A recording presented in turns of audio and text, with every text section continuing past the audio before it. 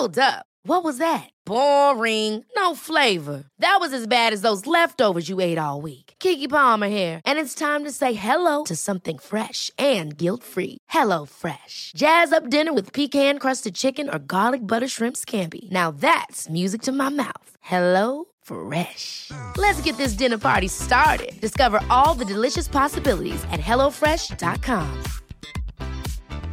I'm Sandra, and I'm just the professional your small business was looking for. But you didn't hire me because you didn't use LinkedIn Jobs. LinkedIn has professionals you can't find anywhere else, including those who aren't actively looking for a new job, but might be open to the perfect role, like me. In a given month, over 70% of LinkedIn users don't visit other leading job sites. So if you're not looking on LinkedIn, you'll miss out on great candidates, like Sandra. Start hiring professionals like a professional. Post your free job on linkedin.com/achieve today. Hey, Dave. Yeah, Randy. Since we founded Bombas, we've always said our socks, underwear, and T-shirts are super soft. Any new ideas? Maybe sublimely soft. Or disgustingly cozy. Wait, what? I got it. Bombas. Absurdly comfortable essentials for yourself and for those facing homelessness. Because one purchased equals one donated. Wow, did we just write an ad? Yes. Bombas. Big comfort for everyone. Go to bombas.com/ACAST and use code ACAST for 20% off your first purchase. Warning, this podcast will contain spoilers about the series Hunted Australia. It'll contain some strong language and at some point may even contain a dog. Hide and Seek is a childhood classic game played by children all around the globe. But how about when they become grown-ups? Could they leave behind the lives they built and stay hidden in order to win a cash prize, evading capture from their country's elite team of hunters? My name's Craig. And I'm Nat. In 2022, we discovered the UK version of Hunted and became obsessed. We've since found out about Hunted all around the globe, and for this series of the podcast, we're going down under to talk all things Hunted Australia. Ladies and gentlemen, your attention please. I've just received information that we have 18 fugitives in 2 vehicles headed towards the Melbourne area. Copy check. Fido Delta will review the footage and stand by. You got to trust your instincts. I know you thought you were trusting them today. Maybe you were. We don't know if they came. That's just it. We don't. The thing that scares me the most about going on the run is paranoia. Just that whole unknown element of, will we be hunted today? Surveillance in Australia, I just feel like everyone's being watched. If I can't outsmart the hunters, then how am I supposed to do my own job? It's almost conflicting to normally be the good guy. You're the bad cop now. Yeah, but I still have to win. Why not my house? I mean, that's an option. That's a rookie error. Like, only because it's the first night. They'll be thinking, well, who are they going to reach out to first? I quite honestly don't think it's going to be an issue tonight. That's the access point right there for vehicles. So if we're going to deploy a sentry camera on that, we want to have it in a position that can cover the driveway and on foot straight at the front door. All right, Delta team, what I need is you to put a camera up so we can see all access points, keep them under surveillance, do not get compromised. Is there anyone in the car? Oh, look, they might be leading down. We're going to lose Jackie in a minute. Is that Jackie? That's Jackie. Jackie! Oh, hunters. That's her. That's her. Oh, no!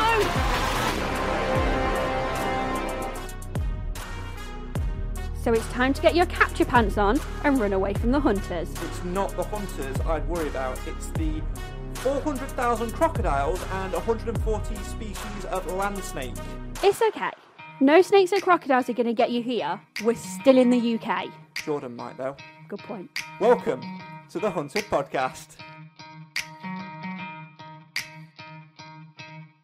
Try to play, but you're never gonna beat me. Look the other way, what I'm doing ain't easy. Bloody hands sing from the people who deceive me. Muddy hands break through the chains, go free me. People like sheep move feet, hurt it easy. You don't wanna be fast asleep when they scheming. Better stand tall, ready for a fight, believe me. And when they try the chains, you can say no, free me.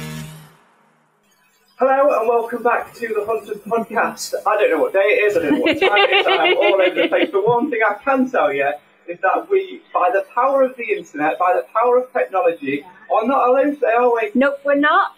We are crossing over to the other side of the world. I know. To speak to two Australian fugitives. One made it to the plane, one kissed the concrete. It's Stathi and Matt. How are you doing, guys? Or should that be? And yes, I am going to do it, so I apologise already. Good day, fellas. G'day. How are you both doing? Really good, thank you. Yeah. Stathi, you were trying to say that you were practicing a British accent. So we're cheaters. We can speak British now. We're like from Liverpool. I think that's quite good. Yeah, it's not bad. No. I mean, I know we're here to talk Hunter, but I sort of just want to talk Ted Lasso now. As long as our other favourite show. Absolutely. Right, we've got lots of questions for you guys. Obviously, you know, Stathi, you made it to the play. Matt, you kissed the concrete. We've just finished watching. Last week we had our episode 9 review, so we've watched it. We're fully caught up. But for you guys, I think you were telling us before, Stathi, is it over a year ago since you made it to the plane? It feels like 21 years. Yeah, I think it's about 14 months. Wow. It's only been on the UK Channel 4 app for about a month as well. Although a lot of people had seen it before, it was just one of those things which took ages to come over. Matt, what about you? With it being sort of so long, obviously now you've picked up on the Hunted podcast, you've had a little listen. Has it brought back some memories? Have you needed to go into counselling or anything? I was going to say, I think I was listening to your latest episode today with the reviews of my kissing the concrete, and yeah, it's definitely brought back some PTSD. What an experience, though, it must have been. I'm sure we're going to rake up lots of memories over the next half an hour or so. Stathi, obviously, we've been messaging for a while on Instagram. You've been following our account and everything, and you've been sort of like, yeah, we'll come on. One thing you did say to me originally was that you two weren't supposed to be on the show at first. Just tell us a little bit more about that. I guess like every plan, and people don't remember that we feel in the pandemic, like we were in between just leaving a lockdown. So understandably, they had to plan for that, and part of planning is that's where Matt and I came into it. We found out at the 11th hour that we were in. So when all these socials that are conspirating, is that a thing, Matt? They were saying that, it's rigged, they just want the gay guys to progress, they want the gay guys to win, it's all because of his sob story and his narrative about wanting to have kids. It's like, we weren't even meant to be on the show. There goes that theory.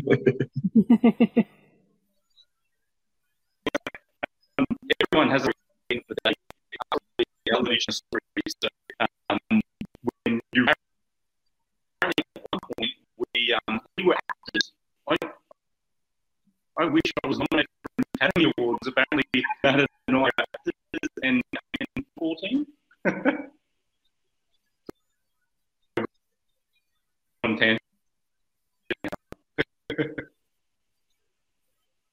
I can't. Does that make any sense to you, Matt? Or did it get really glitchy? Well, I don't know what happened there. That was fun. Technical problems all the way through. I think we're all right. I think we're all good. Matt, obviously, Stathi was just saying there about being a reserve at the start. At what point did you know then that you'd get the call to go from the subs bench, as it were, Ted Lasso reference for you maybe, to the playing field?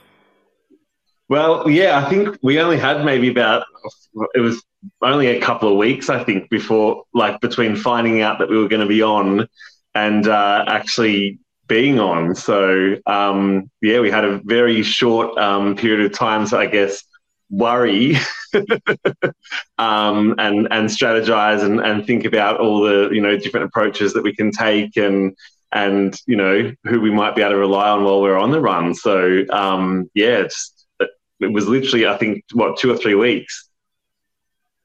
Did you originally apply as a pair?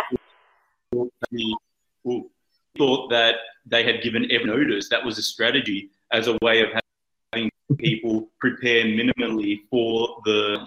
And then we found out people had 3-4 months notice, and we're like, oh, this is actually, we were legitimately the backbench. And then being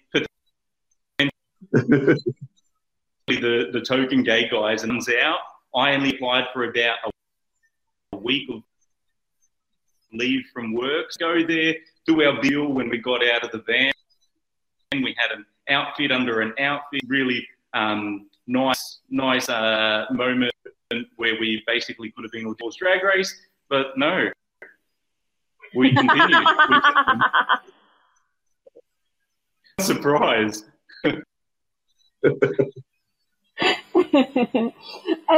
Did you originally apply to go on together, or did one of you apply and bring the other one along?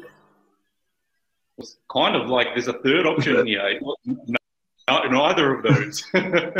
Neither of those, okay. I had a work colleague who had messaged me one night at like 11 p.m. and she was like, there's this adult hide and seek thing being advertised and you absolutely have to do it. And I was like, adult hide and seek? I'm like, Murder in the Dark was my favorite game, but this was definitely second favorite as a kid.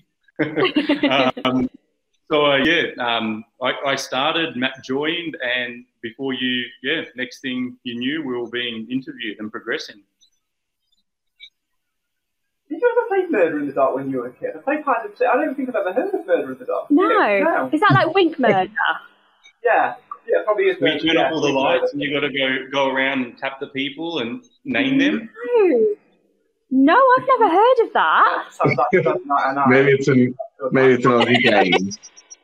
I don't think we ever played that. We played Wink Murder. Yeah.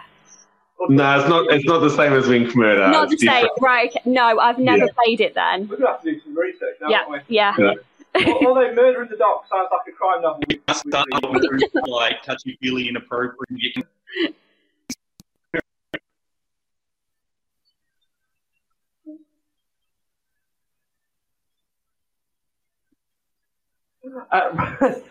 we get a few technical issues every now and again, but we're all good. I think that's because Stathi, you were saying, hopefully that you're going to get this, that you are like somewhere really, really remote, like you live somewhere really, really remote, like offshore or like a hidden place which gets really, really bad signal.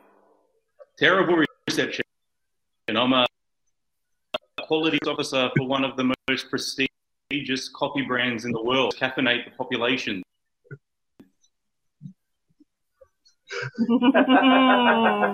I like it. If anyone knows his coffee, it's Stathi. It sounds like an excellent afternoon. Matt, with being a reserve, obviously, you talked about like how much notice you were given and things like that. How much pressure does that put you under in that sort of 2-week window when you have to sort of go through that plan? Do you basically just like shut down everything else in your life and just dedicate every minute to just planning? Well, it was kind of difficult, I guess. We had, we still had our jobs to go to. So, and obviously, if we were already asking for some time off, not knowing exactly how long we'll have, we kind of still had to work during the day. And I guess, like Stathi said, I think it's probably better that we didn't have too much time to prepare. Because I think you can kind of overthink it and overcook your ideas. And so I think maybe it was a benefit almost that we had such a short window of preparation, before we could kind of, time to put all our ideas together. It actually maybe worked in our favour in the end. Well, Matt, we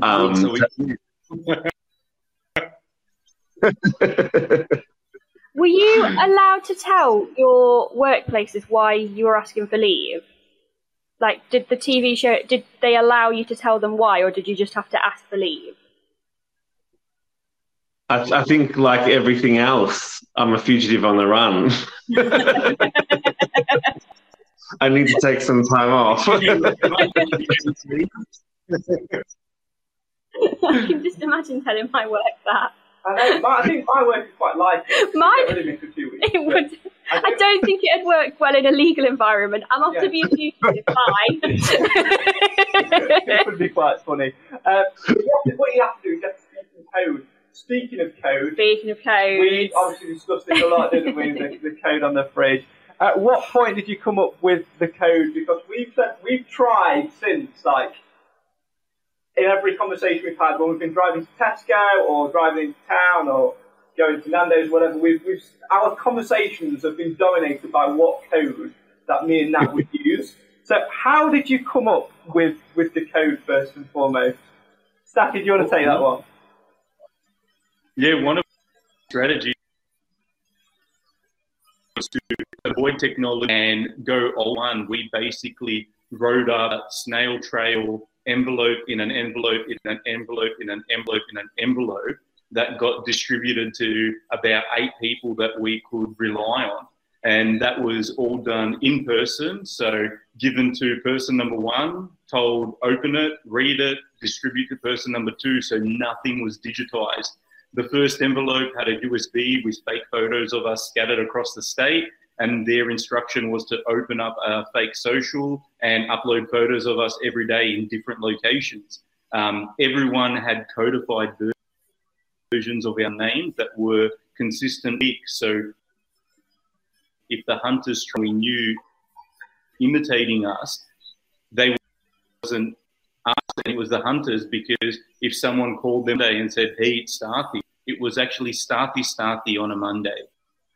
It was Dickhead on a Wednesday. It was Stephen Stathi on a Thursday. Everything was codified so that we could make the most of technology and traditional methods of comms, exploiting technology, which is where Matt came into the picture and did a little bit of Talk to us a little bit about that then, Matt. We can't leave that itch unscratched. So we had these, we created, while we were on the run, a QR code that we printed out on some stickers that had our faces, and that we asked, helpers along the way. We'd give them a sticker and say, hey, can you go stick it up somewhere, maybe after we've left, or if you're going somewhere else in the other direction, can you stick up a sticker? So then if the hunters are kind of looking around for us and they find this sticker, and it was sort of a bit of a taunt, I guess, ha, you missed us, and you're not going to catch us type thing. I like that though, because we didn't see that, and it didn't come out in the show, which is really interesting. But I love that methodology of thinking, right, I'm going to send a chain letter, old-fashioned, love it, because it's so hard to trace. Yeah. But also that little thing of trying to leave little clues and try and throw people off where they are. Yeah. How did that idea come about? Had you seen the UK version prior, or were you just thinking, right, I've got to go into full fugitive mode, and what would I do if I now had to hide? I think watched the most recent. We had, yeah.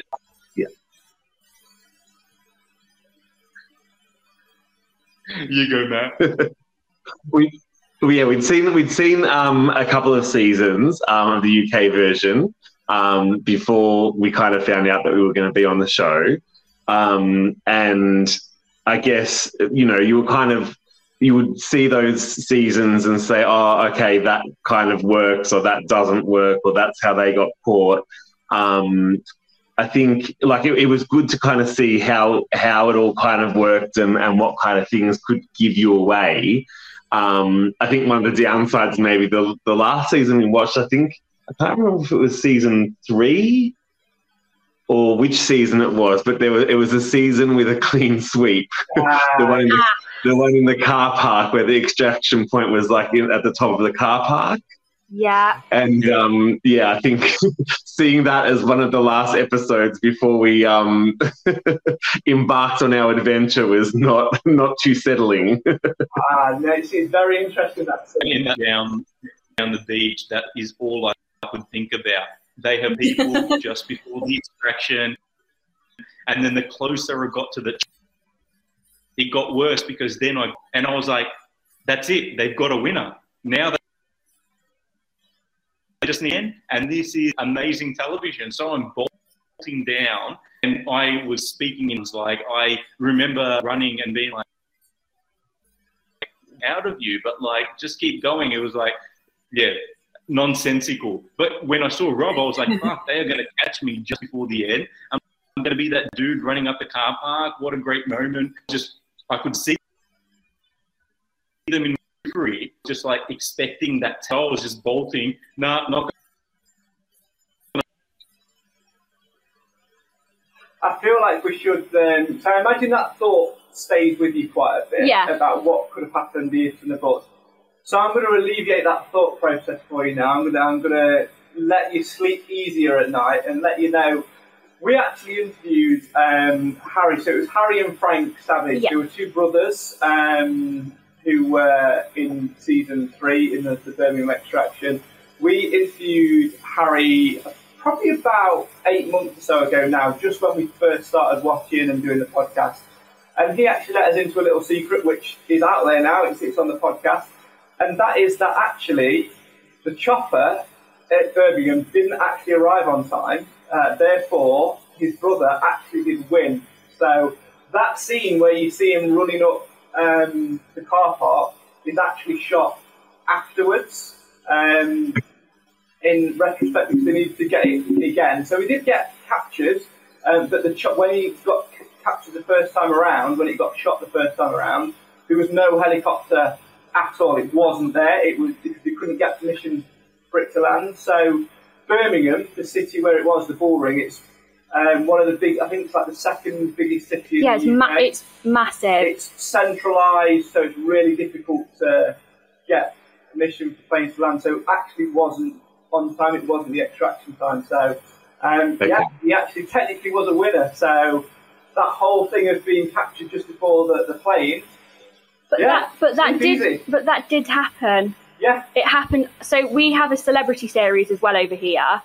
And our latest celebrity series has just been on, and their extraction was, I think it was something like an old warplane in an airfield, and the last celebrity left was seconds away from the plane, and 4 hunters got him before he was able to get on the plane.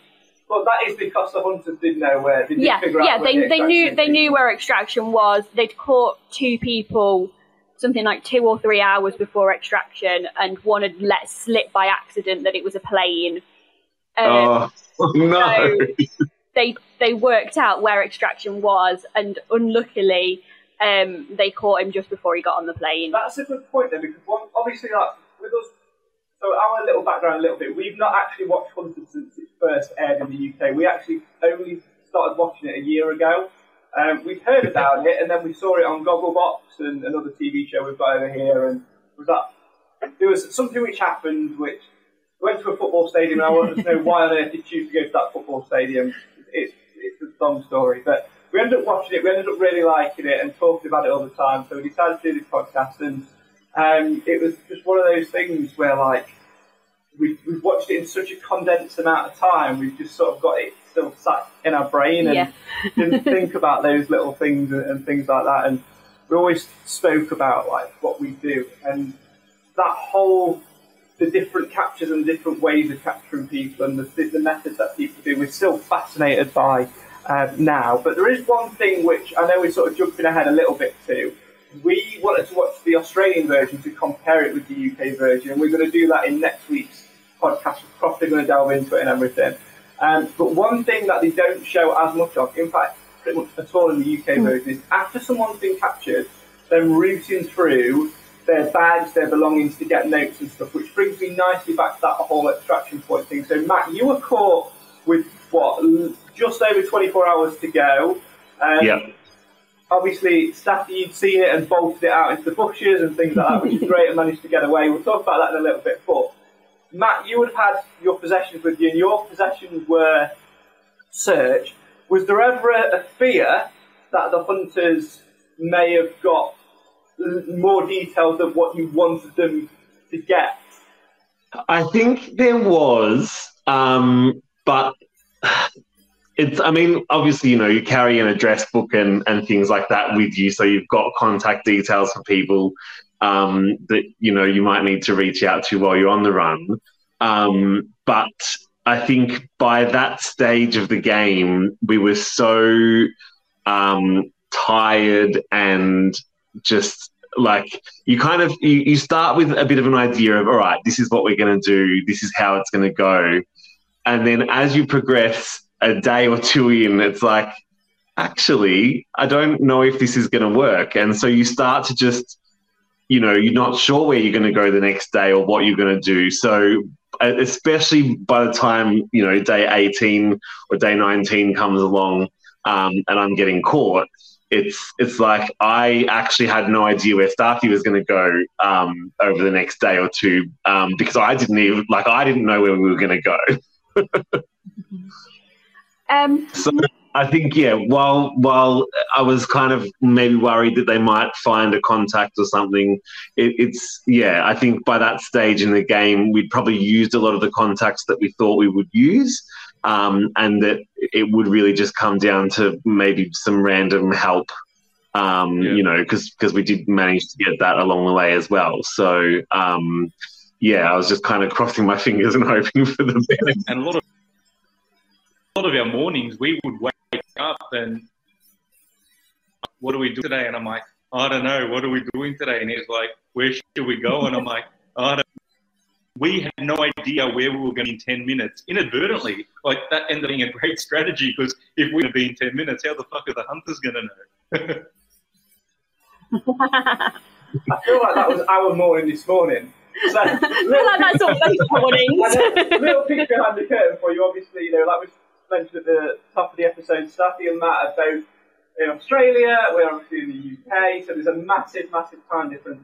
And I tried to work it out, and I tried to put it for 10 a.m. on Sunday morning. But I did my maths wrong, and I was an hour ahead. So it got to sort of 9 o'clock, and we had a message from Stathi and Matt saying, "Yeah, hi guys, we're waiting in your waiting room." Like, yeah, I'm just in the shower. So planning's not our forte, is it? But planning for these two almost. That's a completely different podcast. Oh yeah. Nobody needs to see that. No matter what time of day it is. Absolutely nobody wants to see that. Shall we decoy back for the hunt of Australia? See what I did there? Well done. Thank you. So we saw early on that you both used a decoy because obviously on your version you get you got a card and you got money, and that's not something that we see on our version. I think the first year they maybe got a little bit of money, but every other year they've had to use their own money, whereas you guys were given a card with some money on and some cash. And we saw early on that you used a decoy when it came to the card. Had you planned all along to use a decoy with the card, and had you planned to do it that early? That's one thing we did think about and discuss. We to use an FPOS card or ATM card or bank card. You're disclosed. So use it, your location is known, so you're not disclosed. Oh, I've just lost him. I'm sure he might come back in at some point. I've got it. There he is. We'll let him back in. There he is. Welcome back. Was that production shutting us down because we're saying too much? Yeah, maybe it's the cyber team hacking in saying we're not letting them talk about beating us out there. We were talking decoys. I think you were just talking about bank cards, Stathi, before you just dropped out then. Yeah, so we knew if we were to ever use a bank card, FPOS card, our location will be disclosed. So disclose a location already known. And the only location that was going to be known was the launch site. So the third, and we had spoken about it like 3 minutes before it, was find an ATM and take out all the cash except for $5. That way, the only location they know of is where we were dropped off. And then keep $5 on it. Then we can use that as a decoy at some point throughout the 21 days. I like that. Smart strategy, that, isn't it? Because I think what Stathi just said there is absolutely true. The only location that the hunters will ever know for sure is that drop point. That's a really good thing. Use it. I've always said use it early. Get your rules and stuff out of the way early, and then you're off, and you've got that little bit of pressure. Speaking of rules, Matt, obviously we know there are rules in the game because it is a TV show. It can't just be off you go and run. Otherwise, people would literally get on a plane and hop to another country and here. Basically, in the very first version of the UK one, there wasn't a cash prize. It was a battle against the state, and there was a fugitive who literally disappeared for a good 8 to 10 days and was only captured by chance getting off the train. So they had to put the rules in, especially when there's a cash prize. So how much of those rules did limit what you guys were initially thinking? When you got that list of rules, you must draw the hunters in, you must use a bank card at some point, you must do this, this and this. How much of those rules did you sit there and think, oh, that's so frustrating? I think all of them at some point. But I think, it's like you say, we're filming a TV show, so they want to keep it interesting because no one wants to, watch a TV show with everyone just sitting in the bush in a tent for 21 days. But I think it made it a bit more challenging, and I guess that's part of the fun, right? Because it's like if you can get the 3 weeks and know that you've evaded the hunters and you've done it with, fulfilling all of these other little tasks along the way, then, it makes that winning all that bit sweeter, I think. Which rule, Stathi, for you was the one which you was like, I think that's the rule which is most likely to get us captured? I loved all the rules because at the end of the day, what they're doing is creating interactions and knowing how different people respond to law enforcement. Like if you were to go and sit in a tent for 21 days, it actually isn't true routes which are surveillance. And by going and meeting with random public, some people, like I know you guys have mentioned in the past about screaming, stop, stop, stop, and they haven't touched them. But the screaming of stop, stop, stop psychologically has different impacts on different people. People get from a law into person and they legitimately stop. There's other people like Catherine, for example, when the on the door, she was like, I'm tea, I've made some lasagna. Do you like lasagna? Do you want parmesan with your lasagna? Like, there are some people that would just shut the door and this will just complete freeze, deer in a headlight. And the rules that create all these scenarios, you're interacting with different people, it actually creates a more accurate reflection of reality. I'm smiling because Nat has a massive being about it, about the shouting thing. She doesn't like it. She finds it frustrating. It's not. We discussed it on last week. It's not the stop. I'm fine with that. I don't know how to wind you up. It's the you've been hunted, because I know that from our chats with UK hunters, I know that you haven't been hunted until it's hands-on. Yeah. So the shouting of you've been hunted... They're playing the psychology game. You've been hunted. Does that mean that the person start running slower? So if I were in law enforcement, I want to have at these guys, fuck with their head psychologically and physically, I can catch them because I've got a reputation to maintain. I've been working for police, military or whatever for 30 years. I love the viewer. You might think, oh, wait, that doesn't make sense. You have to be hunted. Yeah, it doesn't make sense.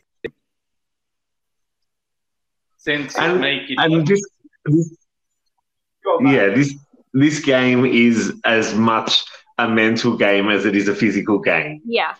And so, like, everything from, you know, being isolated from your friends and family and having to rely on strangers and being in strange places and places you don't know, all the way through to being chased down the street at Chill Out Festival and being yelled at to stop because I've been hunted.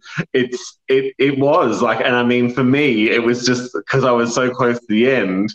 I kept running because it's like, well, you're not going to get me now. But they got me. And you know what? That wasn't the first time that's been chased down a gay festival and being told to stop. Again, we'll leave that content for the OnlyFans, shall we? Leave that I think that whole like shouting thing is one thing for you, which is always going to like niggle you, and I'm always going to be against you, and I'm always going to push back at it. Until the UK version comes out, Jordan does it, then I'm totally on your side. Sorry, Jordan. Little bit, I'll let you be, obviously, like, you guys won't know who Jordan is properly. In the UK, we've got a ground hunter called Jordan. He's a lovely, lovely fella. But over the series, he's always been that hunter that always misses a fugitive. He always gets, like, he's always, like, one step behind and always, like, an hour late or whatever. So we always have sort of said it, and we've always said the phrase, sorry, Jordan. So much so that in the last celebrity series that was on, which was the first one we've ever done as it went out on TV at the time, all of the ground hunters, who were obviously all his mates and his colleagues, loved it. And they've all now got Sorry Jordan t-shirts, which we've had made. And we've got something really special coming out soon before the next UK version, which is going to be hilarious. And we wouldn't do it if you didn't love it, but it's one of those things where, like... I love it. Yeah, it's absolutely brilliant. Let's stay on psychology. That's the word. There we go. It's too early in the morning for me to be doing this. Let's stay on psychology for a minute. Obviously, a big part of your plan, Matt, was to get the van and to sort of move on and go to the church and things like that. Now, on the screen, we know that it looked like they were only sort of like 10 minutes or so behind. In reality, we know that they were more like half a day or even a day behind. But the fact that, or ahead, sorry, so you were behind them. But the fact that you were told that they've been there, we see on screen that it does have a massive impact on what you want to do, because you plan to use the van for longer. How much of a psychological bomb was that for you when you got there and you said, yeah, they've been here? Did you just think, oh, right, well, now we've got to clear up everything that we've written down and planned and start something again? Or how much of an impact was it for you at that point? It's massive. Like, I think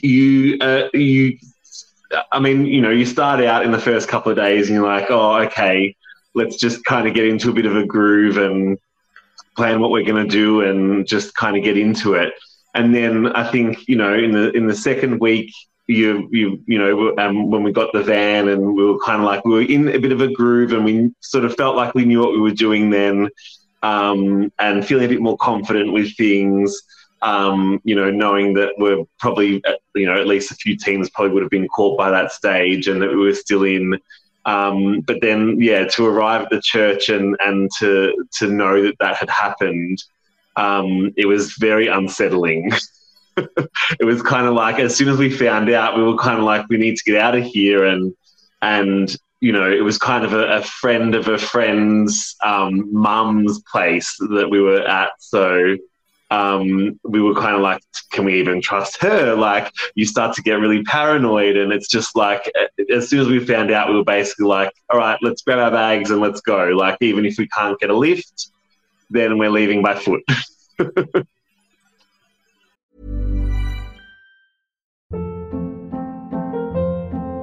Hold up. What was that? Boring. No flavor. That was as bad as those leftovers you ate all week. Keke Palmer here, and it's time to say hello to something fresh and guilt-free. Hello Fresh. Jazz up dinner with pecan-crusted chicken or garlic butter shrimp scampi. Now that's music to my mouth. Hello Fresh. Let's get this dinner party started. Discover all the delicious possibilities at HelloFresh.com. I'm Sandra, and I'm just the professional your small business was looking for. But you didn't hire me because you didn't use LinkedIn Jobs. LinkedIn has professionals you can't find anywhere else, including those who aren't actively looking for a new job, but might be open to the perfect role, like me. In a given month, over 70% of LinkedIn users don't visit other leading job sites. So if you're not looking on LinkedIn, you'll miss out on great candidates like Sandra. Start hiring professionals like a professional. Post your free job on linkedin.com/achieve today. We don't then actually see you guys a lot on the show for a while. But from the small bits of you that we see, we know that you then go and camp and you walk a lot of places and you're sleeping more in a tent. Had you planned for that to be part of your time? Had you pre-thought about sleeping in a tent? Yeah, I think one of the big things we were initially thinking was trying to get off the grid. Like, that was a big strategy initially. And Matt and I are both outdoorsy. We like going camping, and not just because we've seen Brokeback Mountain. Oh God, everyone's going to think we're a couple now, Matt. No, that was a big part of our strategy, and we use every couple of days to luxuriate so that you can maintain your sanity and your mental health. But we tried to work for money as well, so we worked at that farm that you saw, and it was just really nice to get people who you've never known before take you on board, let you work, feed you, give you wine, yeah, that wasn't part of our strategy. We didn't expect that, but it was great that it happened. I find it quite interesting because I think in the UK, you would find a lot more reluctance to people helping you out and sort of giving you those jobs. Yes, there would, but I think the margins of, let's maybe say it's 70-30 in favour of people doing it in Australia. I think in the UK it's probably 30-70. There's more people likely to say no than there is to say yes, which I find quite interesting. But we were talking. That's only because Matt and Stathi aren't asking. Well, there you go. Obviously, Stathi, one thing about you, which I find hilarious and funny, is the fact that you are a full-on ginger. You embrace it. How the bloody hell do you cope with being ginger in that heat when you're out days on end camping? I can't stand the heat. I would not be able to cope with Australia. Even when there's a slight bit of sunshine here, that's been done for 4 days. How did you manage it? Well, I am ginger, but I'm also Greek-blooded, and my best friend Matt had a family fanning me with. They did show the fans. That was actually one of my biggest disappointments. Matt and I had these little hand fans that were down, and one was a strawberry and one was a watermelon. So we just had these hand fans that we just ourselves. You need those when you're a ginger. Honestly, I don't think I could do it at all. He's one of these rare people who's a ginger but also tans. I don't think that's true. You obviously dye your hair to be ginger. Gingers don't stand to burn badly. No, we don't. But our freckles combine, so eventually it's just a collection of freckles and the illusion of tan. Just dot to dot with the freckles.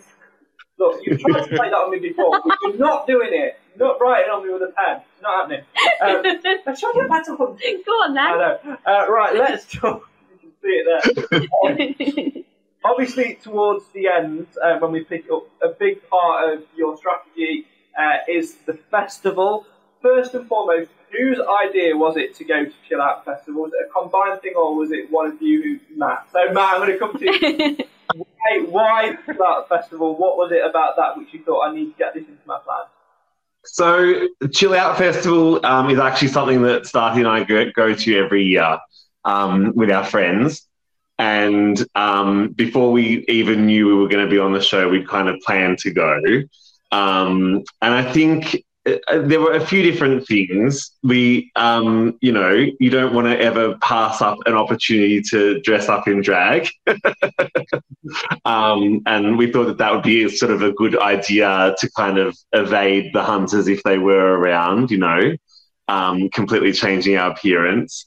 But I think also, looking at it from the psychology perspective, just knowing that we will be around people we know, our community, I guess, all that kind of stuff, especially that late, in the game.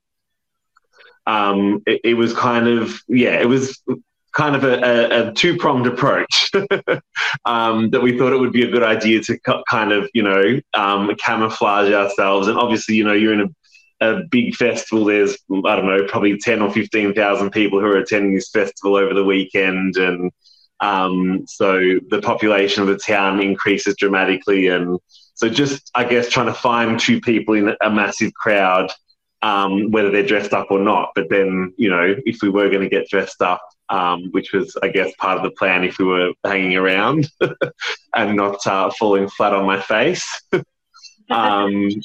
But also just kind of getting that, energy back from the community. And I think, we were both pretty tired at that stage. So while it was, on one hand, some people might look at it and say, well, that was pretty stupid. You going to a place that you always go and that's so predictable, and the hunters, of course, they're going to catch you there. That if we had have pulled it off, it would have, I reckon, really given us a boost to get to the end and make it to the chopper. I think that's a fair point there, because when you've been on the run for so long, and it has just been the two of you in the camera. Yeah. Talk about that in a bit. But when it is literally such a small knit, sometimes you are used to big crowds and big people. You do need that. It does give you that little boost. And the timing of it towards the end as well. Yeah, it's risky because, there are statistically less people in the game, therefore more hunters available to chase you and to look for you. But also, being so close to extraction, you do need that little bit of confidence boost, don't you? Yeah. That little kick up the arse, if you like, just to get you over that final hurdle. But that final hurdle was one where, unfortunately for you, Matt, you did trip up. So the hurdle got in the way. I know. Trigger warning, we're going to come to it in a second. But Stathi, I'm going to come to you first. Obviously, the liaison with Dean and things like that. It all went a little bit wrong for Stathi, but at what point did you, Stathi, realise that things might not quite work out the way that you'd planned for it to happen? The reality is plans never worked out exactly how we thought they would. Even the ones that ended up working out well, they never worked out exactly the way we thought they would. So you had to remain a little bit dynamic and have that plan C, D, E, F, Golf, Hotel, India. I know the phonetic alphabet too. I don't know it. But that day we had arranged to meet Dean at a specific location. We all know that things get left out of the edit. My biggest disappointment is Avery's family name was left out, and he gave no context to my drag name.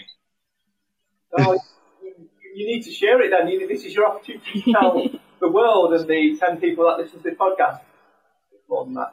But you know what I mean? Your family name is Goodlay.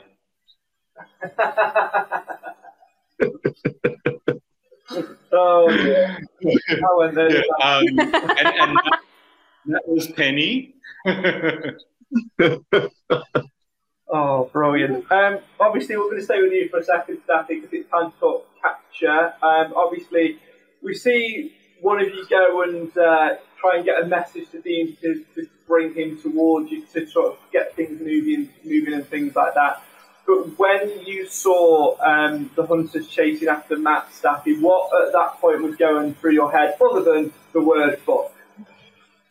I completely was losing my shit, deer in the headlights. I heard it before I saw it, and I could hear the screaming, and I was like, what the fuck's happening? And then next minute, it's just Matt running down the street. And that moment, it was like complete deer in the headlight, but I knew I just had to bolt in the opposite direction, because another thing Matt and I had done, anytime we engage with risk, we halved that risk by splitting, whether that was across the road or one person going to the supermarket to buy stuff.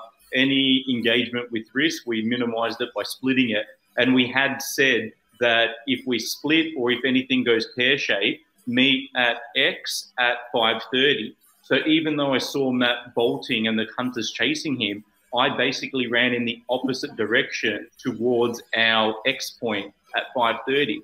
Because there are people who have outrun the hunters, and I think if Matt had his runners on that day and it wasn't downhill, he stood a good chance too. So my first thing was, fuck, did Matt just get caught? But also get the fuck out of here and first go to our X point. And then when I got to our X point and there was no Matt in sight, I knew I just had to get as far away as possible from Daylesford. And no one was helping me. Middle of a festival where everyone was intoxicated, so no one could drive. When I was running up to people, asking them for help, they thought I was on something, and it was just, it was not a good moment. I mean, to be fair, the clip that they showed where you were like, you actually managed to get help. I don't know how many people you'd asked at this point, but I think on screen it was the third. But you were talking at like a million miles an hour, and you're like, can you really have it? I'll give you one. I'll give you Then he got caught. He got caught by the hunters, and he was running really, really quick. And then he got caught, and I need help. Can you get me out of here? Can you run me? Yeah, that was. And the other thing, the caveat here that you need to remember is not only had we never done hunted in Australia, we hadn't seen the UK version on prime time in Australia. 99.999% of Australian population had no fucking idea what hunted was. So when we were doing this, people were like, hell no, we ain't going to help you. Like, fuck off.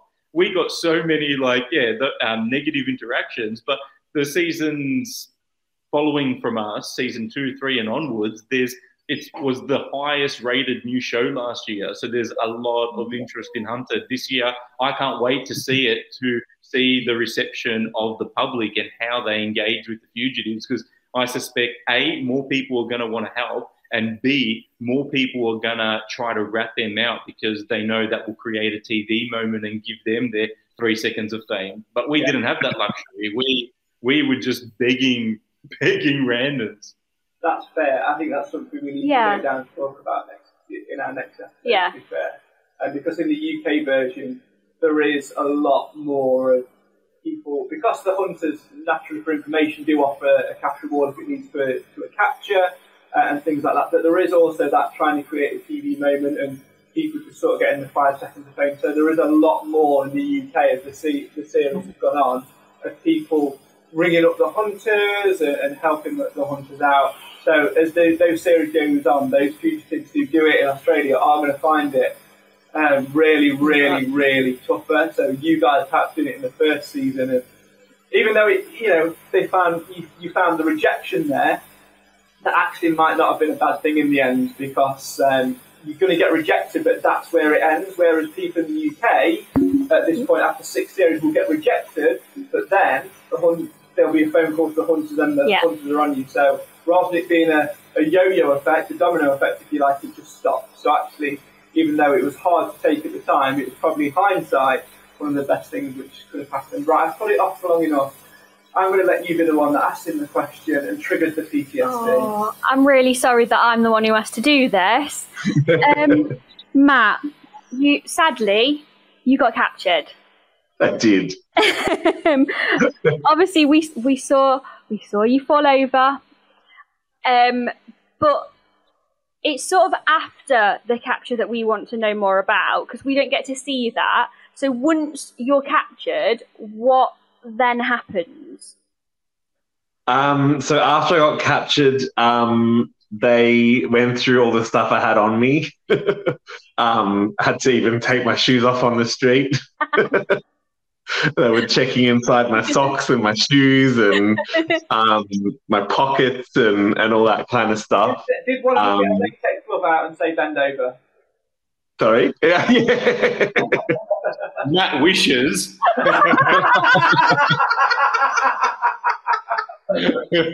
Usually they have to buy me a drink first.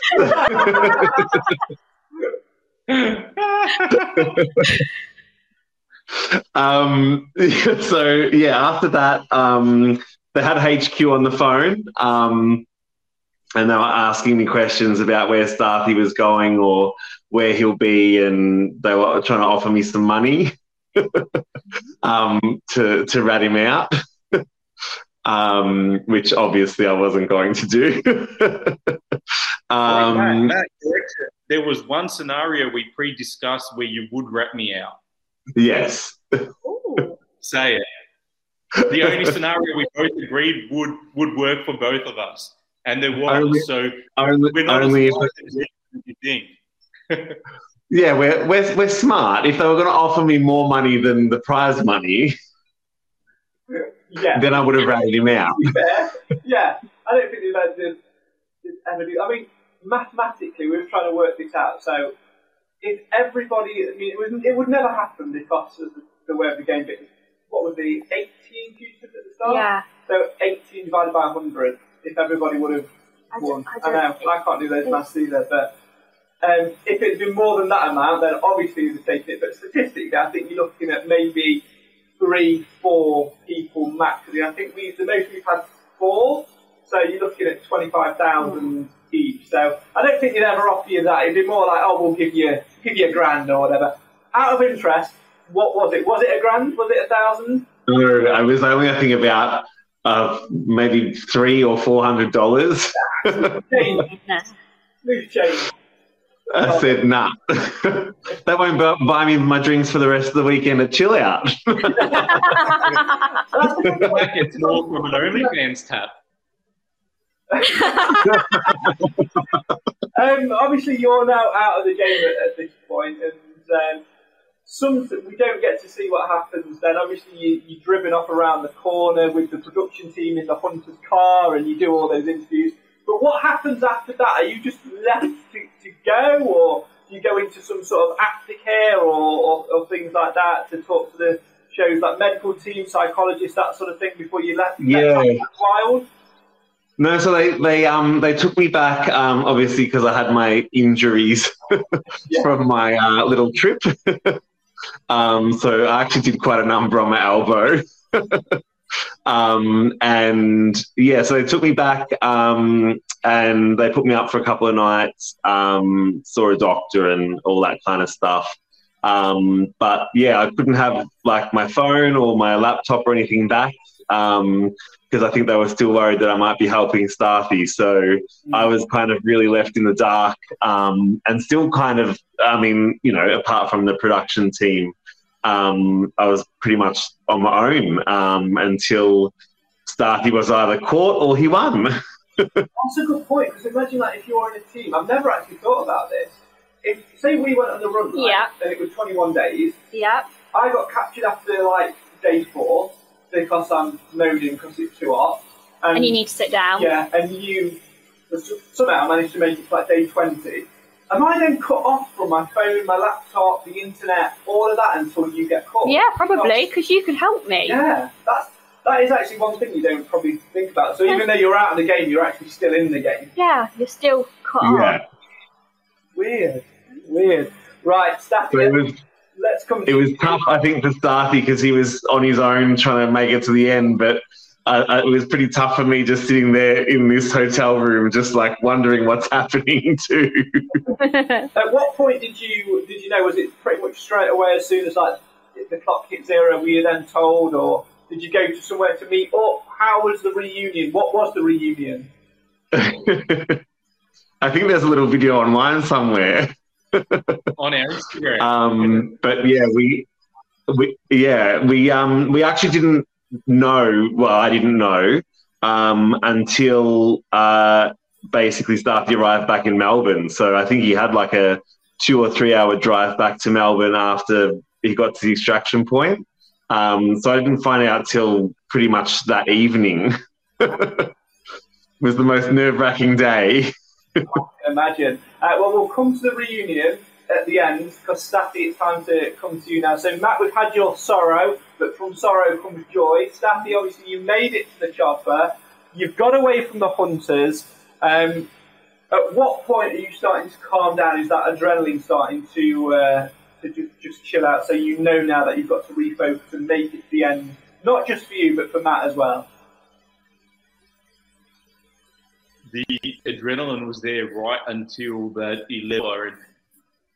One thing I was nervous about watching it back, I'm actually going to capture like the emotions of that moment and down to a T, because I was looking at my watch and there were 2 minutes to go. So I was like, fuck, I might not get caught.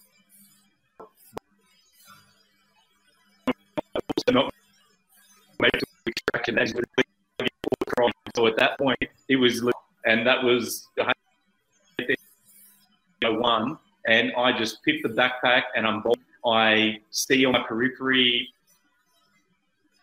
people dressed military-esque, and I'm like, I ain't even going to turn around to confirm if they are or aren't hunters. I saw the chopper I was in, and even getting into that chopper, like it took a little bit of time to sink in. Probably until we got in the car and driving back to Melbourne, I was like, fuck, this is happening.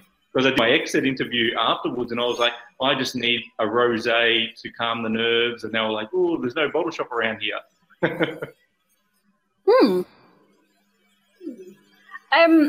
Obviously, Stathi, so Matt's been caught, then we see you get help from a stranger. We then see the point where you have to obviously make the call to find out where your extraction point is. And we see that you get help from John. And we then see in the show that John's a snitch.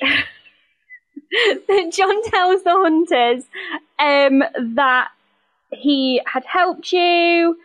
How did you feel when you found out that he told them that he had helped you? At the end of the day, I made it to the chopper and we won season 1 of Hunted. So I'm happy everyone did everything they did, because I'm so believing in the butterfly effect. And if the smallest thing was done differently, it could have compromised the outcome. And that's one thing we never would have wanted to do. So even though Catherine fucked up with the codes, Dean fucked up with the timing, John fucked up by ratting me out. Sorry, John, love you, even though I don't really know you. It all worked out. And Matt and I, we're strategic, we're thinkers, so we had planned in advance. And by the time we got to that point, I think we had spent $10 in 2 weeks. Wow. So we saved all our cash, because we thought at the end, if we need to get in a taxi and drive 4 hours to get to extraction and pay $500 on a taxi, that's what we're going to drop our money on. If we go without eating for a few days and sleep under bridges and dumpster dive and get attacked by rats, just hypothetically speaking, if this were to eventuate, we were happy with it, because we needed to preserve our cash and our moolah to get into that taxi and get to extraction. That's a good point. I think the last thing I'd want to do is get to 24 hours before, and they tell you the extraction point, and it's the complete opposite end of where you are, and literally if you've not got cash to pay for a ride, the only thing you're going to have to do then is rely on either public transport or because you've got no money, someone giving you a lift, which just increases the possibility of being ratted out. So actually, it's a really good thing to do to keep that cash in reserve. I think at that point, the extraction point was about 4 hours away from where I was. And one thing John did do was he ordered a taxi and GPSed it to have an automatic drop-off in the opposite direction. And when I got in the taxi, that electronic trip kept going, but the taxi driver was going in the opposite direction. So when John gave his phone to the hunter saying, yeah, I helped him, they would have seen the Google, Uber, whatever app he used, and it would have shown that the trip was booked in the opposite direction and the taxi was actually heading in the direction of extraction. So, yeah, even though it was risky and there were things that were compromised, we still try to make the best of a shitty situation. Yeah, absolutely. And then towards the very, very end, obviously, you didn't have your partner in crime to sort of split up and do the eyes and watch out, but you did manage to convince some locals to help you, including who we can only call Bike Lady, because we didn't get a name at the end, who would cycle on 100 yards ahead or whatever, give you the big thumbs up to let you know that you could progress on. Obviously, you didn't know until you watched it back that John had ratted you out, but did you know, before you watched it back, that actually Bike Lady was on her bike, stood on the beach watching you run towards the chopper? I just lost the last 15 seconds. Sorry, I'm going to have to ask you to repeat it. So, Bike Lady, did you know that she was actually watching on the beach you run to the helicopter? The last moment I lost Bike Lady was when I picked my bag. She helped me up until that point. She was legitimately our angel, our Japanese angel, who I've loved Harry Potter all my life, and she gave me an invisibility cloak. because she was cycling, coming back and telling me it's safe to go, literally up until 200, 300 meters away from extraction. But right at the last moment, I think it was about 5 minutes to 1, I said, go to the last corner and find out if there's, hunters around, which is what she was doing. And she goes to the corner and comes back and she goes, I see people there in uniforms. I think they might be hunters. And I said to her, can you go and approach one of them, pretend you're a Japanese tourist and ask them where the post office is? So she goes and she comes back and she goes, they don't know anything about this town. I'm like, fuck, that's a hunter. Clearly that's not a local. So that's where I was like, well, fuck it, I'm not going in that direction. I'm picking my bag, bolting up the hill and around. And that's when I wrapped around the opposite side of the block. Those hunters started running from that end. And then I wasn't looking for my angel. I wasn't looking for directions. It was 2 minutes to go. I was like, I'm just going to run and trust my legs. Such a sweet moment when we saw that there, because she wanted to make sure you were safe and that you got on the plane, which was absolutely really great. Sweet. We've had it in the UK version as well, where people, especially towards the end, have watched and helped out and reassured people that they're going to be okay. Those moments are great. But you did make it across the beach. You did, and onto the helicopter. Yes. And obviously, when you get on, Rob is already on there. How did you feel? Because obviously, it was incredibly close from how we see it. How did you feel when that helicopter took off and you knew that you were safe and you'd won?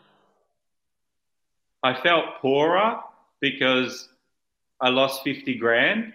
Who's going to say that?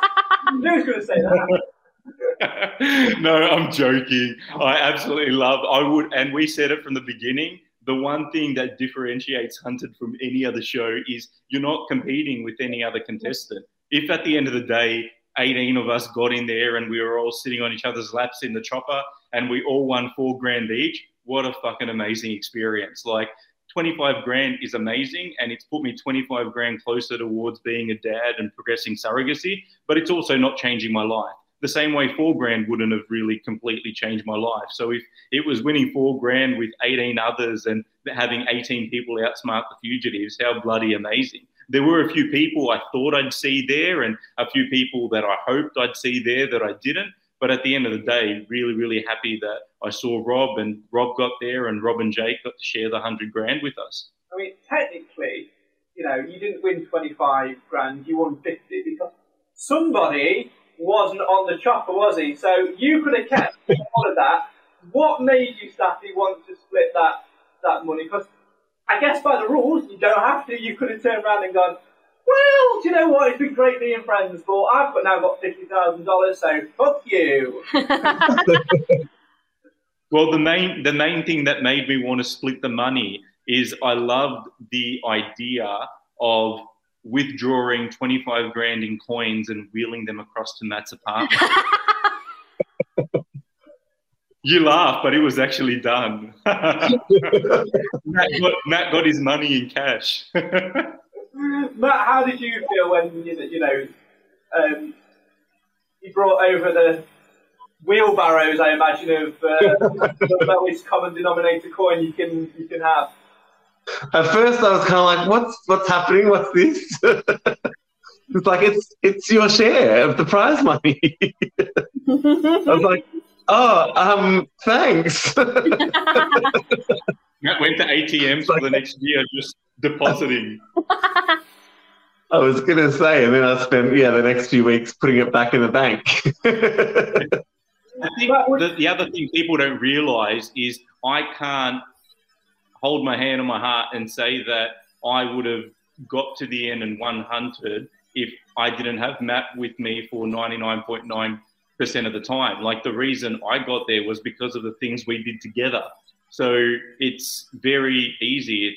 There wasn't even any consideration. The only reason I got to win the only reason I got to the chopper was because of the things that Matt and I had done together. He was the sacrificial lamb. And when we go back on All Stars, I'll be the sacrificial lamb.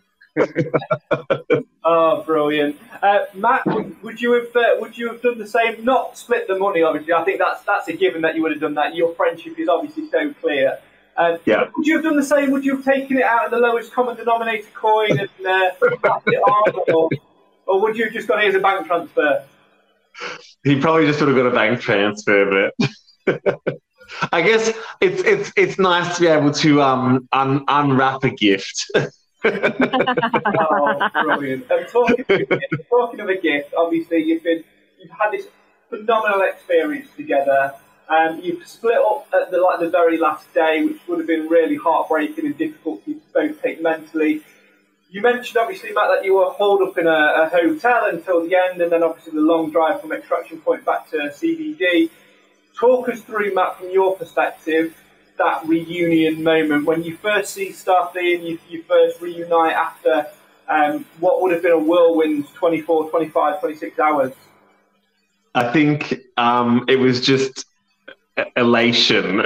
It was so good to be able to see him again and just know that he made it to the end, know that, you know, all of our efforts weren't wasted, you know, because you kind of get in your head a little bit once you've been caught. It's like, oh, we're so close to the finish line. But to know that we did as a team to get there, it was just, an awesome feeling.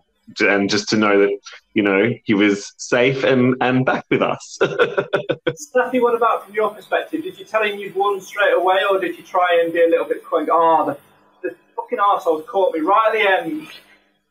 Well, it's funny you say that because every single person in my life knew that I was missing for about a month. So they suspected I got very close to the end. So what I told everyone was that I made it to the final day and I got caught 2 meters before extraction. So Matt and I did this amazing, massive viewing party for the finale. There were like 200 of our closest mates there, and you can see the reactions on our Instagram. They all were like, okay, this is the moment Stathi gets caught. This is the moment Stathi gets caught. Everyone believed that was happening. The only person who knew the truth was Matt, because obviously he had 25 grand to spend. Obviously, us over here in the UK are only just seeing it, but how long after you filmed it did it show on TV in Australia? How long did you have to wait for it to go onto TV? Felt like 100 years. It really did. I think that there was a little while, like obviously with the post-production stuff, they've got so much footage and stuff to edit together and go through. Like, you know, you're being filmed for 21 days and that's just, you know, one team. You've got multiple teams and everything else. So, the production team in the industry, they would have thousands of hours to condense into 9, if even. Yeah, absolutely. Let's talk about that team then for a minute. Because obviously, you know, there's you two together on the run, you're the fugitives, but of course, that footage, all of that journey can't be put on TV without the camera crew that are following you. How much of a close bond did you form with them? Because, I don't know, it's different for you here in the UK. Every fugitive team has one crew which stay with them. That might be consistent of maybe 3-4 people, which literally sleep where they do, eat like they do, try and stay hidden and don't give anything away. What was your crew experience like? Well, if you want the true answer to that, let me ask them, because we cohabitate. They're just upstairs.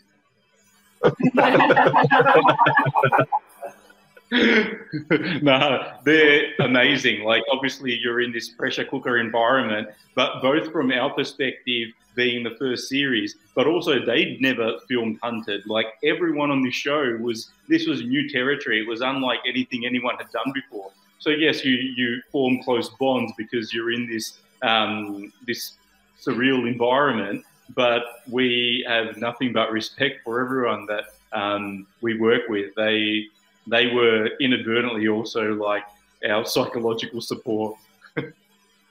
We all became one big team, really. Yeah, I imagine it must be like as much euphoria for them because you become so close friends when you get to the end and get on the chopper and, you know, reach that. And even when you get captured, I guess, as well, like you feel disappointed for them or whatever as well. So it's really... Like, I remember the moment Matt was running down the street where I saw and I just froze. I turn around and I look at my cameraman, and he's like, we had no idea what the fuck was happening. Like, he was freaking out just as much as I was. And I almost like looked at him for a moment like, what do I do? What's happening? Is this real? And I just bolt, and then he was chasing me and obviously following me. But yeah, very intense for us all. Oh, brilliant. We have one final question about the journey itself, and that is, we've obviously spoken about your reunion. We know from Matt that you just sort of get driven around the corner, do your interviews, and then take you to a hotel. But Stathi, surely when you are a winner, the chopper's got to do like a circle of like the sites to keep you up there for as long as possible. Do you go on a bit of a journey, or does it literally go off and land on the next beach? Well, I asked him to take me to Mykonos as a celebration, but apparently a chopper can't do that from Australia. He said, you're only options at Geelong. I was like, can you at least chopper me back to the hotel so I don't have to drive 3 hours? But no, it was just up, around, enough time to look at the hunters and give them a little bit, see you later, good luck next time. Oh dear, I'm sure the excited schoolboys, Team Bravo, would have enjoyed that as well. We did every time we came on screen, just okay, excited schoolboys, brilliant. Right, we have two final questions for you. One of which is a Hunters / Harry Potter / Ted Lasso related question. I'm going to come to that in a minute. But we're not sure whether this is going to translate. No. Right. We'll see. So this question started off as a joke, but now every time we speak to anyone, I end up asking it. So we don't know whether it's going to translate very well, but or if we're going to know what the answers or are. if we're going to know what your answers are. But this is my question. What is your favourite biscuit?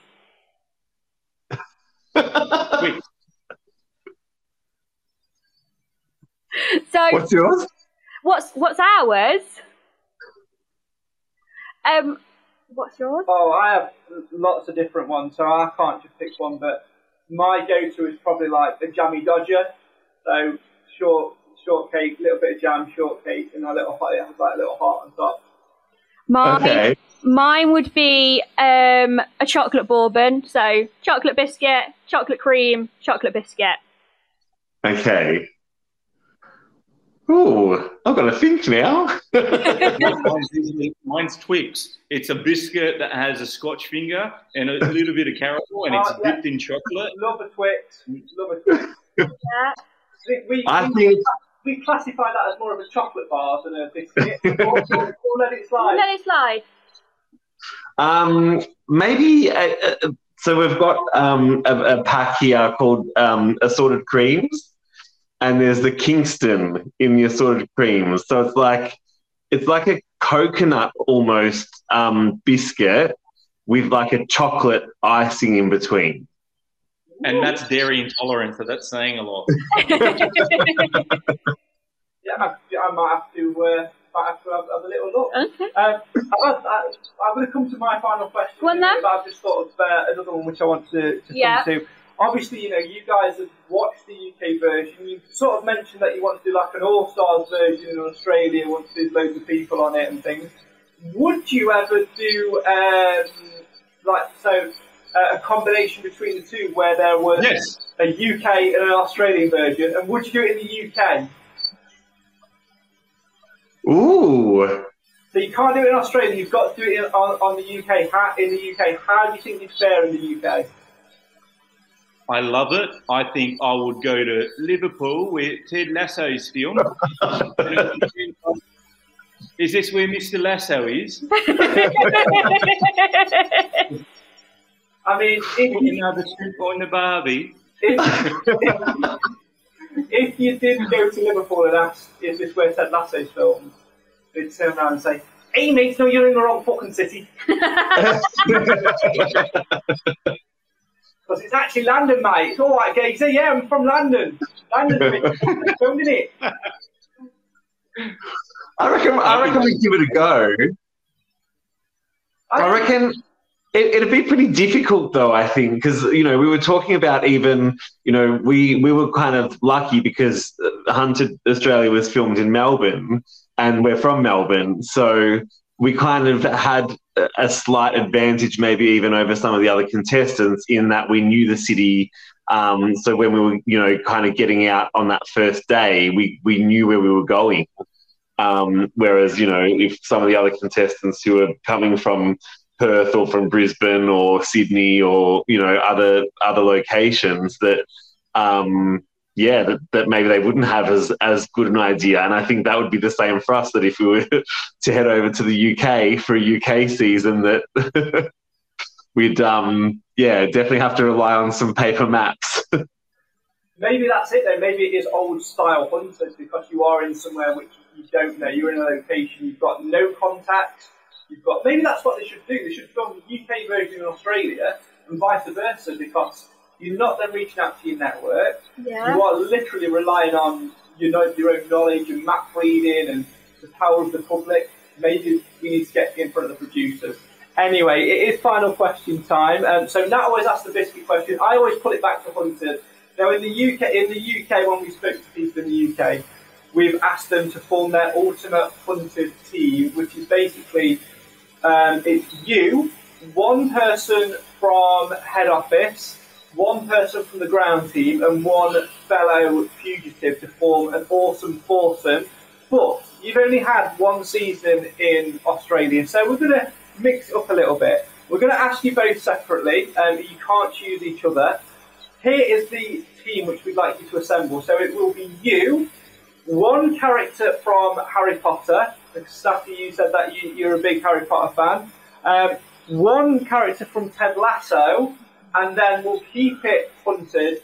One either fugitive from your season or member of the hunted team. So we'll go first based on those parallels, just to give you some thinking time, because I can see you both like scratching your beards and racking your brains trying to think about it. Mine would be from the hunted team in Australia. I'm going to have to pick Ben because I need to stick close to our roots. Is a UK OG. It's got to be Ben. Because then we can talk about the Australian series, we can talk about the UK series, and he's got knowledge. So I'm playing safe and going Ben Owen. From Harry Potter, I've got to go with my fellow Ginger, Ron Weasley, because you would not let me go on the run with Hermione. No. So I'm going Ron Weasley. From Ted Lasso, I think I'm going to have to choose. Next on it, I'm going Roy Kent. Fuck! I'm going Roy Kent. It's got to be big bad Roy Kent because it. Fuck no! Because it is literally here, there, every fucking where. So I'm going Ron Weasley, Ben Owen, and Roy Kent. Oh, is it my go? Yeah, go on. I'm going Hermione because I'm allowed to go on the run with that. All right, with your mind. Then I'm stuck between Roy and boss ass bitch Rebecca. Oh yeah. So I think I'm going to go boss ass bitch Rebecca. So me, Hermione, boss ass bitch Rebecca, and Ben. Okay, fair enough. Yeah, that's my choice. We've both gone for the token Brit. Yeah, token Brit. That's my choice. Matt, I'm going to come to you next. I'm going to go Rebecca too from Ted Lasso. I think who from Harry Potter?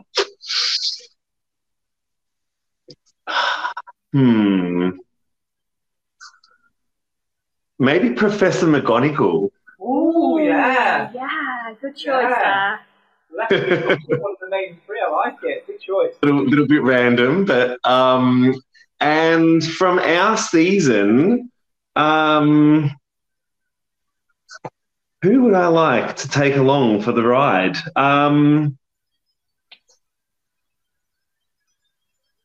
I reckon I'd take Sunny Joe. Interesting. Okay. I reckon Sunny Joe and Grace had quite a few outfit changes and different costumes and, different personas. I reckon he'd definitely help keep us hidden. Good choice. Right, Stathi, it's over to you then. You've got to assemble your winning foursome. I would go Dumbledore because I have daddy issues.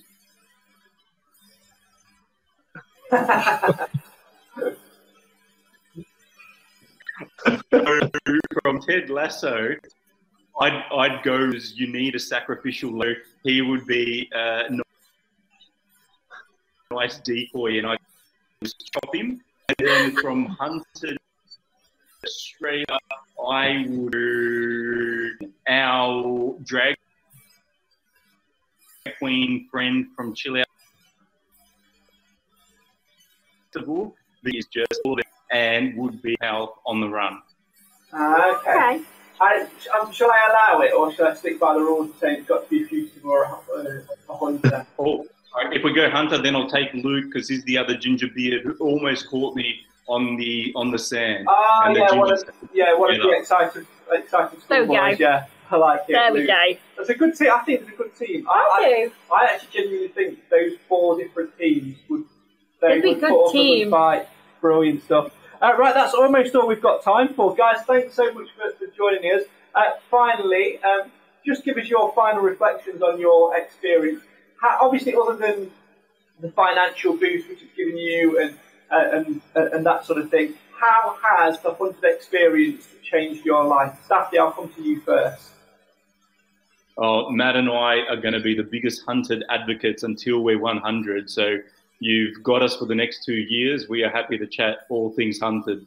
It was just so good to be part of the freshman season of a show that is so timely, and especially from the gay perspective, being able to represent our queer community, and the gays have always rightfully been represented in the creative space and excelling in the creatives, but rarely do you see the gays represented in strategy and gameplay and excelling and doing well. So we weren't just the token gays, we smashed it out of the park. And Hunted's also a show with a lot of hetero alpha male type personalities. So the opportunity to represent our community and excel and smash it out of the park with my best mate was speechless still. And Matt, I think it was such a memorable experience. I think we both learned a lot about ourselves even throughout the process, just, knowing and learning how to ask for help, and, even if you're approaching strangers and things like that. I think that was a big lesson that I learned while we were filming. And, it's just another amazing, memorable experience to have with your bestie. It was great. It's been an honour watching you. It's been really interesting watching your journey and seeing how you've gone. Stathi, we wish you obviously all the best in the surrogacy journey and all of that. I'm sure you're going to have a fantastic life ahead of you. And no doubt, when season 2 does drop in a year's time, probably here in the UK, we'll have to get you back on and get you to sort of be our Australian counterparts and, and join us for a review of Hunted Australia Season 2. I'm guessing by now you've seen the trailers and everything that's gone out. What have you thought just quickly on the trailers that you've seen? Are you excited for it, or are you gutted not to be part of it? Apparently the new fugitives are smarter and hungrier than us. It's a good way of looking at it. I found it interesting to see a gentleman I was previously romantically involved with on Hunted Season 2. So, and that's saying a lot. I've only ever dated 3 guys in my life. Wow, there you go. The gays are continuing to represent, and I have every bit of faith he's going to smash it out of the park. Could we potentially see a former winner being contacted for help? We'll have to wait and see. No words. That's the best way to end. Guys, obviously, if people have followed your journey and things like that, you mentioned earlier that you posted on your socials probably a year ago now, all those videos and stuff and behind the scenes of Hunted. Give your socials a little shout out for us. If people want to follow you, that's been listening to this and thought, I want to find out more about these two, what's your social medias for people to give you a little follow? On Instagram, I'm The Search for Wonderland. And Stathi? I am Ginger Stathi on Instagram and Twitter, and I am Maddie 1886 on OnlyFans. Oh, dear. The worst. Absolutely the worst. Oh dear. It's been an absolute pleasure speaking to both of you. If you've enjoyed watching and listening to this episode and you want to hear more about Haunted Australia, make sure you join us next week as we do our full-on, no holds barred comparison review. And if you want to shout out your comments or send us something on social media, here is how. Twitter, we're at HuntedPod. Instagram, at HuntedPod. Facebook, HuntedPod.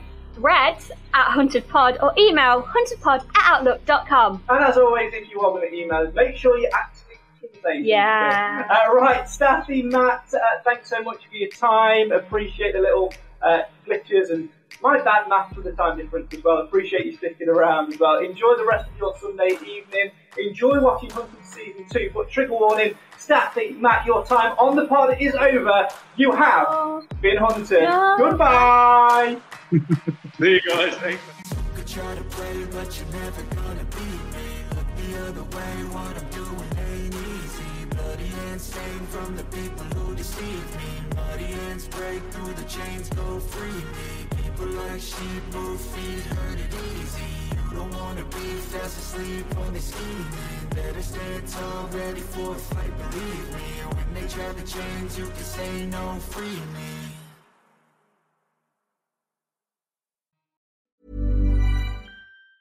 Ever catch yourself eating the same flavorless dinner 3 days in a row? Dreaming of something better? Well, HelloFresh is your guilt-free dream come true, baby. It's me, Keke Palmer. Let's wake up those taste buds with hot, juicy pecan-crusted chicken or garlic butter shrimp scampi. Hello Fresh. Stop dreaming of all the delicious possibilities and dig in at HelloFresh.com. Let's get this dinner party started. Even when we're on a budget, we still deserve nice things. Quince is a place to scoop up stunning high-end goods for 50 to 80% less than similar brands. They have buttery soft cashmere sweaters starting at $50, luxurious Italian leather bags, and so much more. Plus, Quince only works with factories that use safe, ethical, and responsible manufacturing. Get the high-end goods you'll love without the high price tag with Quince. Go to quince.com/style for free shipping and 365-day returns.